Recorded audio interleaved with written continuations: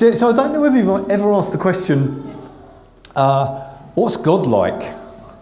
Don't know, I was really encouraged when we started with that song, I Want to See You, Lord, because that's exactly what Moses asked in this chapter. It's always encouraging when you're going to speak if something's kind of relevant that comes up in the worship. It just encourages you, makes you less nervous or whatever. So, I don't know what your natural thoughts about God are. You know, some people imagine that he's really strict, that he's got that he's looking out for him to do something wrong. He's waiting to pounce. You know, it's a bit like Punch and Judy. Find you doing something wrong and dunk you on the head or something like that. Or other people, I suppose their view of God is that he's really a relaxed dude. He doesn't really care. He just kind of he's very tolerant. Doesn't care what you do. You know, he's relaxed. He's up there somewhere. He loves everybody, no matter what. Doesn't really care. Other people see him as cruel. Some people think he's frowning. Some people think he's smiling. It's kind of what people think, all sorts of things. Most people, of course, in the West don't think about him very much at all, which is a sad thing. A.W. Tozer, who was a great writer, he said this: what comes into our minds when we think about God is the most important thing about us. It's quite a thought-provoking quote, I think. What comes into our minds when we think about God is the most important thing about us. That comes from a book, an old book now, called Knowledge of the Holy. And so he and others go on to say that actually what you think about God is more important about your ethnicity. Whether you come from Lebanon or Wales or Kenya or Romania, or if you're Hungarian, that actually what you think about God is more important than those things. More important than whether you're male or female, more important than your family budget, whether it's big or little, whether you've got a really good job or a bit of a rubbish job, whether you're very highly educated or whether you dropped out early from school and couldn't cope with it. Much more important than all of those things. So why? Why is what you think about God so important? Well, you become like what you worship. It's a strange thing to... If you think God is kind of easygoing, liberal and progressive, then you become like that. If you think God is kind of ultra strict and basically mad at the world for ignoring him, then you tend to become a bit over-religious and mad at the world as well. Or maybe it's more than that. I think that's true, but maybe it's that actually you tend to invent a God that's a bit like you. Do you know what I mean? You kind of think about God and it comes all from your own mind. So you end up with a God that's just like you. Strange, isn't it? So if you're a bit strict, then you end up with a God that agrees with you, and that you've made him in your own image. Or if you're a bit, hey, lay back, who cares? We just love everybody. Then you end up with a God that's a bit like that as well, which I think is a bit scary, because if you reshape God to be a bit, if that's what we do, if we tend to reshape God to be a bit like us, isn't that more or less idolatry? I mean, other cultures get out a chisel and make gods, but we might be in danger of doing exactly the same thing in our heads, having a God that's just like us. And I've kind of been thinking about that. I think if my God always agrees with me, if he's a bit tame, maybe I need to take a fresh look at him, see what he's actually like. I read something, an interview with Chris Martin. Some of you will know who Chris Martin is. He's the lead singer in Coldplay, which for those who are a little bit older and now only listen to Radio 4, which I've got on in the car most of the time. But anyway, he's a pop band lead singer. Anyway, some of you will know. Most of you will know who he is. He said this. He said he was brought up in a Baptist church. I think his dad was a pastor.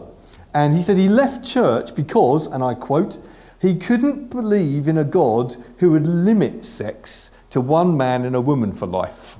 Now, that's just an interesting quote from a fascinating, creative guy. Couldn't believe in a God who would limit sex to one man and one woman for life. Now, it's not particularly surprising from a rock star that he's very interested in lots of sex, because I think, rock stars have been around 50 or 60 years, loads of temptation. That's not a particular shock for those of us that have read a newspaper. It's not, is it? It's kind of, what's interesting to me is that his thoughts about God determine who God is. Do you see? That's the shocking thing, that because I think this about God, I couldn't believe anything about a God who thinks different to what I think. That's exactly what I've talked about. It's making God in our own image. And the shocking thing about God is he isn't who you want him to be.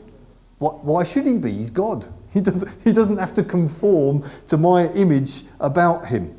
In fact, from the very beginning, if you read the first 3 chapters of the Bible, you get a serpent whispering someone's ear saying, surely God's not like that.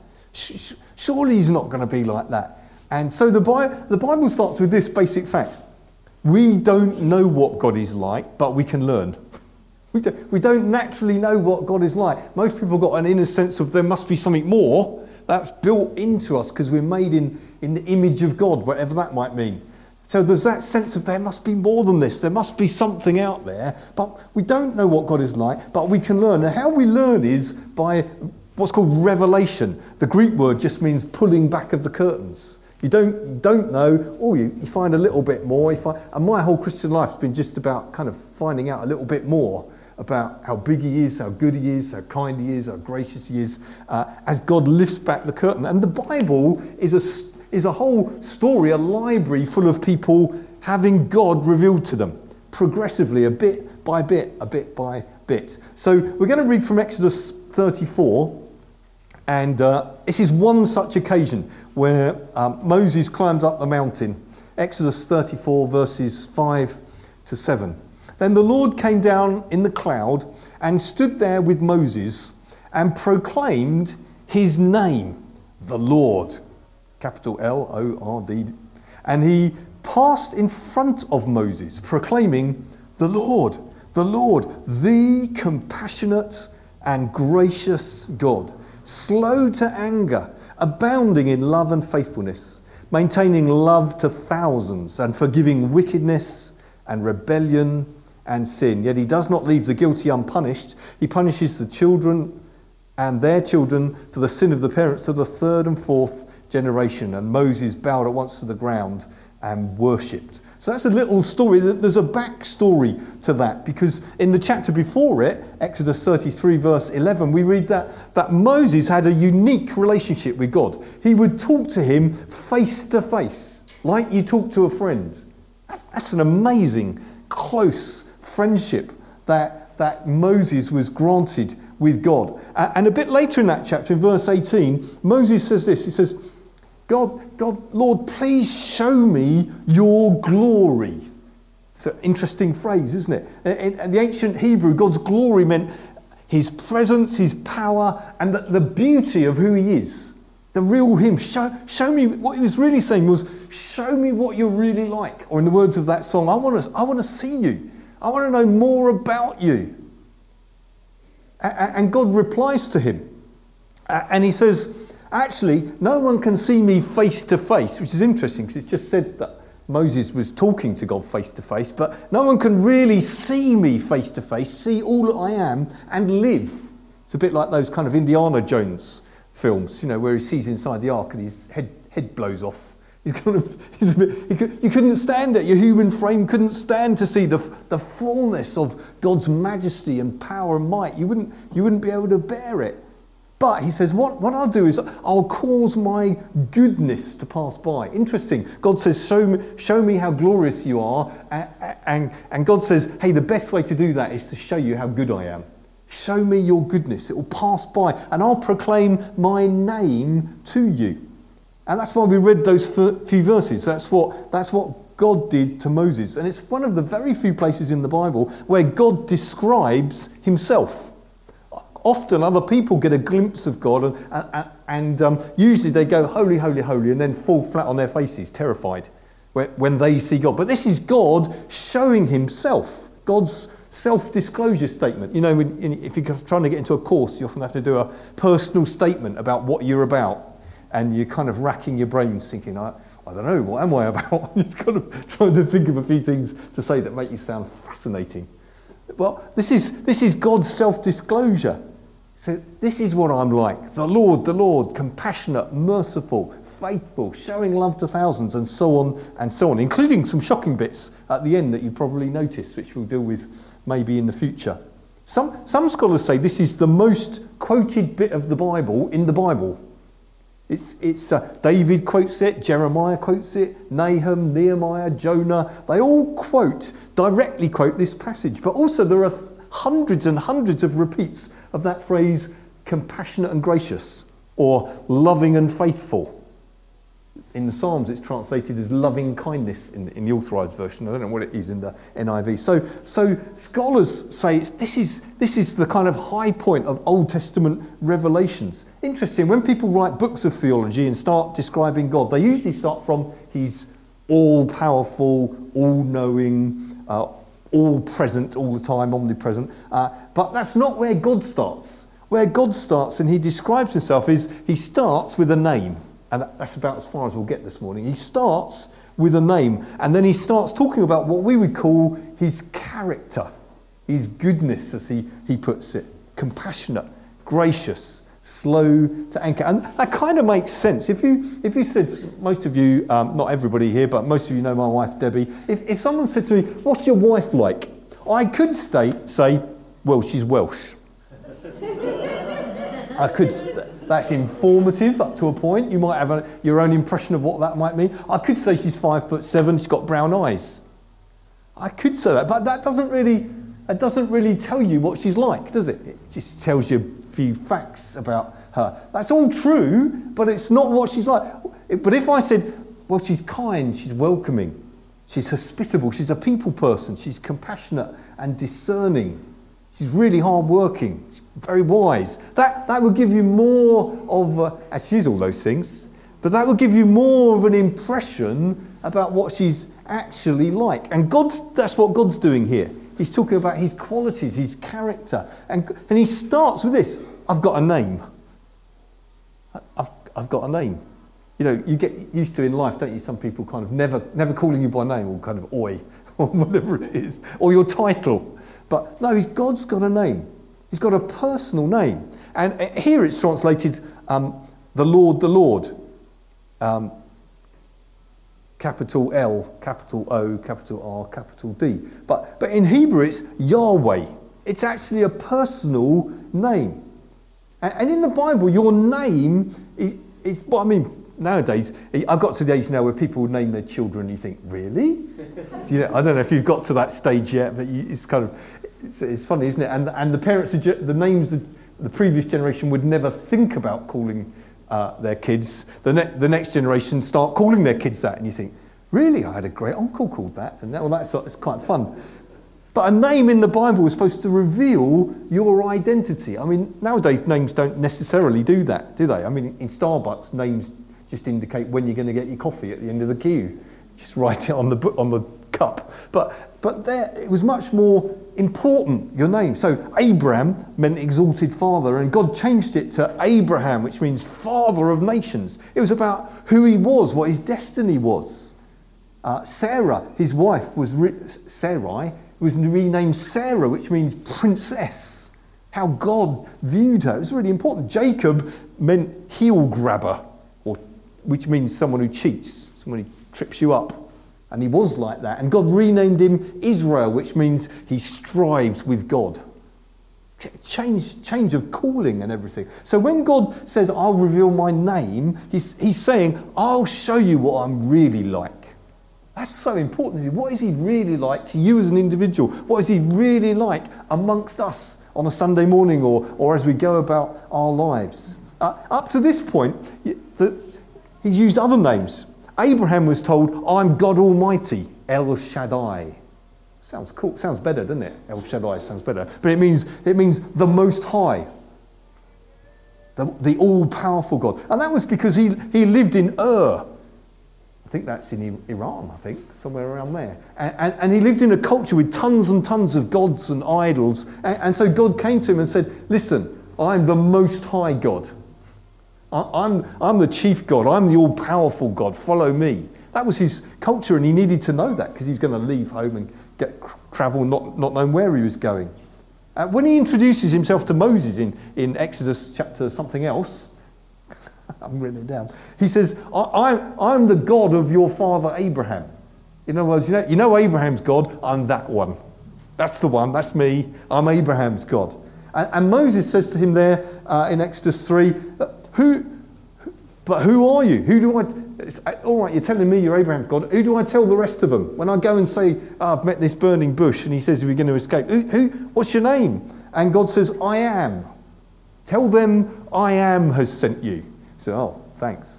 It could be translated always. Always. The God who is what he always is. Or you could say consistent. What God is, he is all the time. Some of us are a bit shifting, aren't we? You know, we're good, but we're not good all the time. We're reliable until we have a bad day, and then we're a bit unreliable. You know, but God, what God is, he is all the time. He's the great I am. If he's compassionate, which he says he is, he's compassionate all the time. I find that encouraging, don't you? If he's gracious all the time. If he's slow to anger, he's slow to anger all the time. You can rely on him. Other people don't always tell the truth. Other people sometimes let you down. We do that, sadly, for one another sometimes. But he never does. God is true to his character. And Yahweh is from the same root as I am. It's a bit, for those who like grammar, it's first person and third person. So God says, I am, and we say, you are. Do you see that? It's the same, isn't it? It's the same kind of root. So God's introducing and says, hey, my name is always. Always. I'm always there for you, and I'm always the same. And over the years, what happened was Israel was so scared of misusing the name of God, because God had said, don't misuse my name. They just stopped saying it. And they used another name, Lord. Sir, big capital letters, Sir. Adonai it is, for those who are interested in that kind of thing. That's why Yahweh is often just translated as Lord in our Bible, but with capital letters. But it's actually Yahweh. And I'm labouring the point a little bit because, you know, having a name is really important. Because it's not a title. It's not like when we pray, we're saying, Dear President of the universe. We're talking to a personal God. That's really important, isn't it? If I always dress Debbie as the wife, yes, wifely, or if she called me Mr. Thomas all the time, it would show a kind of lack of intimacy, a lack of closeness, wouldn't it? It's not personal. See, to my kids, I'm Dad. That's kind of personal. To my grandchildren, it's Bumper, because they couldn't say Grandpa when they were little. But when I go to the doctors, I'm Mr. Thomas. That's formal, isn't it? That's a kind of title. I know Thomas is a name, but Mr. Thomas is just a kind of formal title. But when you want a relationship, you need to know a name. To my friends, I'm Richard or Rich. That's my actual name. There's intimacy in a name. So let me just earth this. I've got 3 things to earth it. The first is Christmas is coming up. The first is the incarnation. Sure, that's a bit of a jump. Well, it is and it isn't.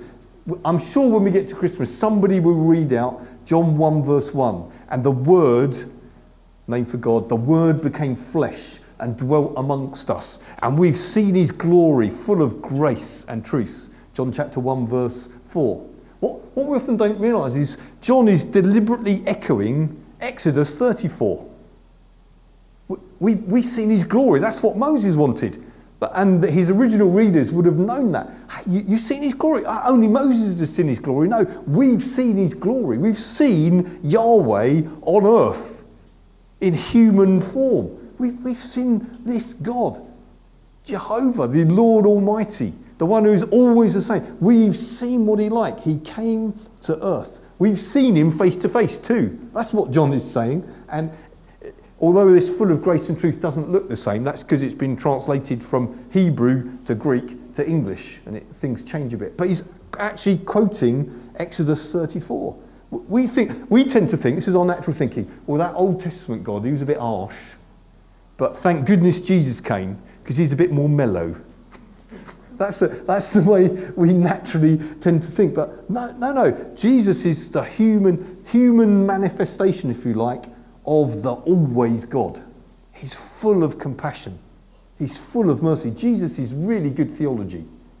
I don't know when the last time you read the Gospels were, but have a read of the Gospels again.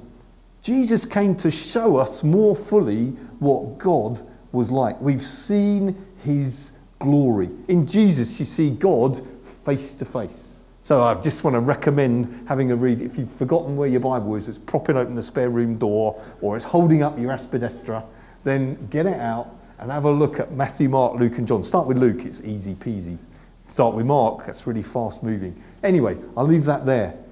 Jesus shows us what God is like, this God who says, I'm always the same. Interestingly, the New Testament says the same. Jesus, yesterday, today, forever, the same.